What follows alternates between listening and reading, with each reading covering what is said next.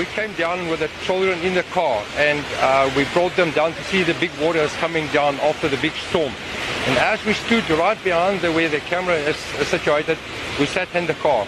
And we saw the water rises, and I ran down to the entrance and exit from the Capital Park area to block off there to see the water is going to start rising and going over the bridge.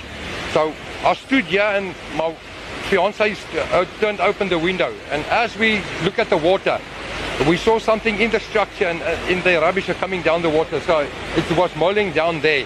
There was a body inside the structure. It was mulling and mulling and mulling and mulling, but the water was moving around there. It was an adult body. It had an overall on. The one arm was open, and they had half of his body was covered in the overall. So he was inside the structure there. And after a while, it was about 5 to 10 minutes later, we saw another one is coming down the river. It was a female, a white female, and the lights are still wasn't very good from here where I was stood, and look at the whole situation. So I couldn't say which clothes she had on or nothing. I know she was an adult white woman, and she was also went down the stream.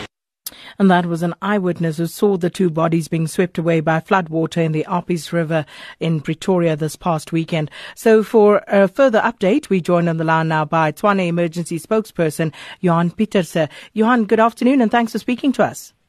Good afternoon, no problem.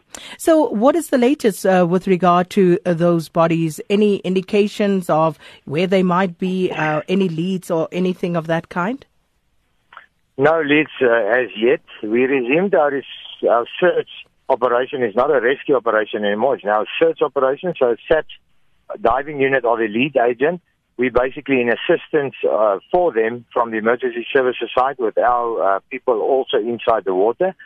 We covered about 5 kilometers already, inside the river. It's a very slow process. It's not a quick fix to get missing persons in a river. Some of these bodies might be caught up under debris, might be covered completely, might be stuck underneath branches or rocks, and that makes it very difficult. So we're trying our utmost best. We're working in 3 different sectors, teams, and we will continue searching up to the Bonnecourt Dam, where the river, where they've been seen last, as the river ends up in the Bonnecourt Dam. So we have about 8 kilometers left to cover. We might still be searching tomorrow and the day after that if we do not have success as yet today. Johan, have you received any missing persons report that may fit the description provided by the eyewitness? No missing persons has been reported by any SAfm's office or to our emergency services personnel. If that would make it much easier, mind-wise.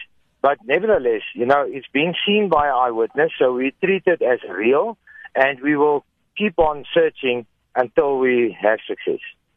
And just finally, you spoke about, how intricate this particular search is going to be.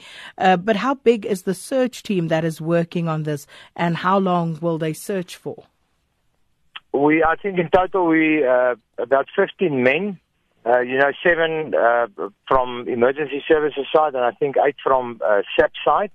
And I spoke to SAfm this morning, and I asked them, if we do not find something today and tomorrow, how long is this going to continue?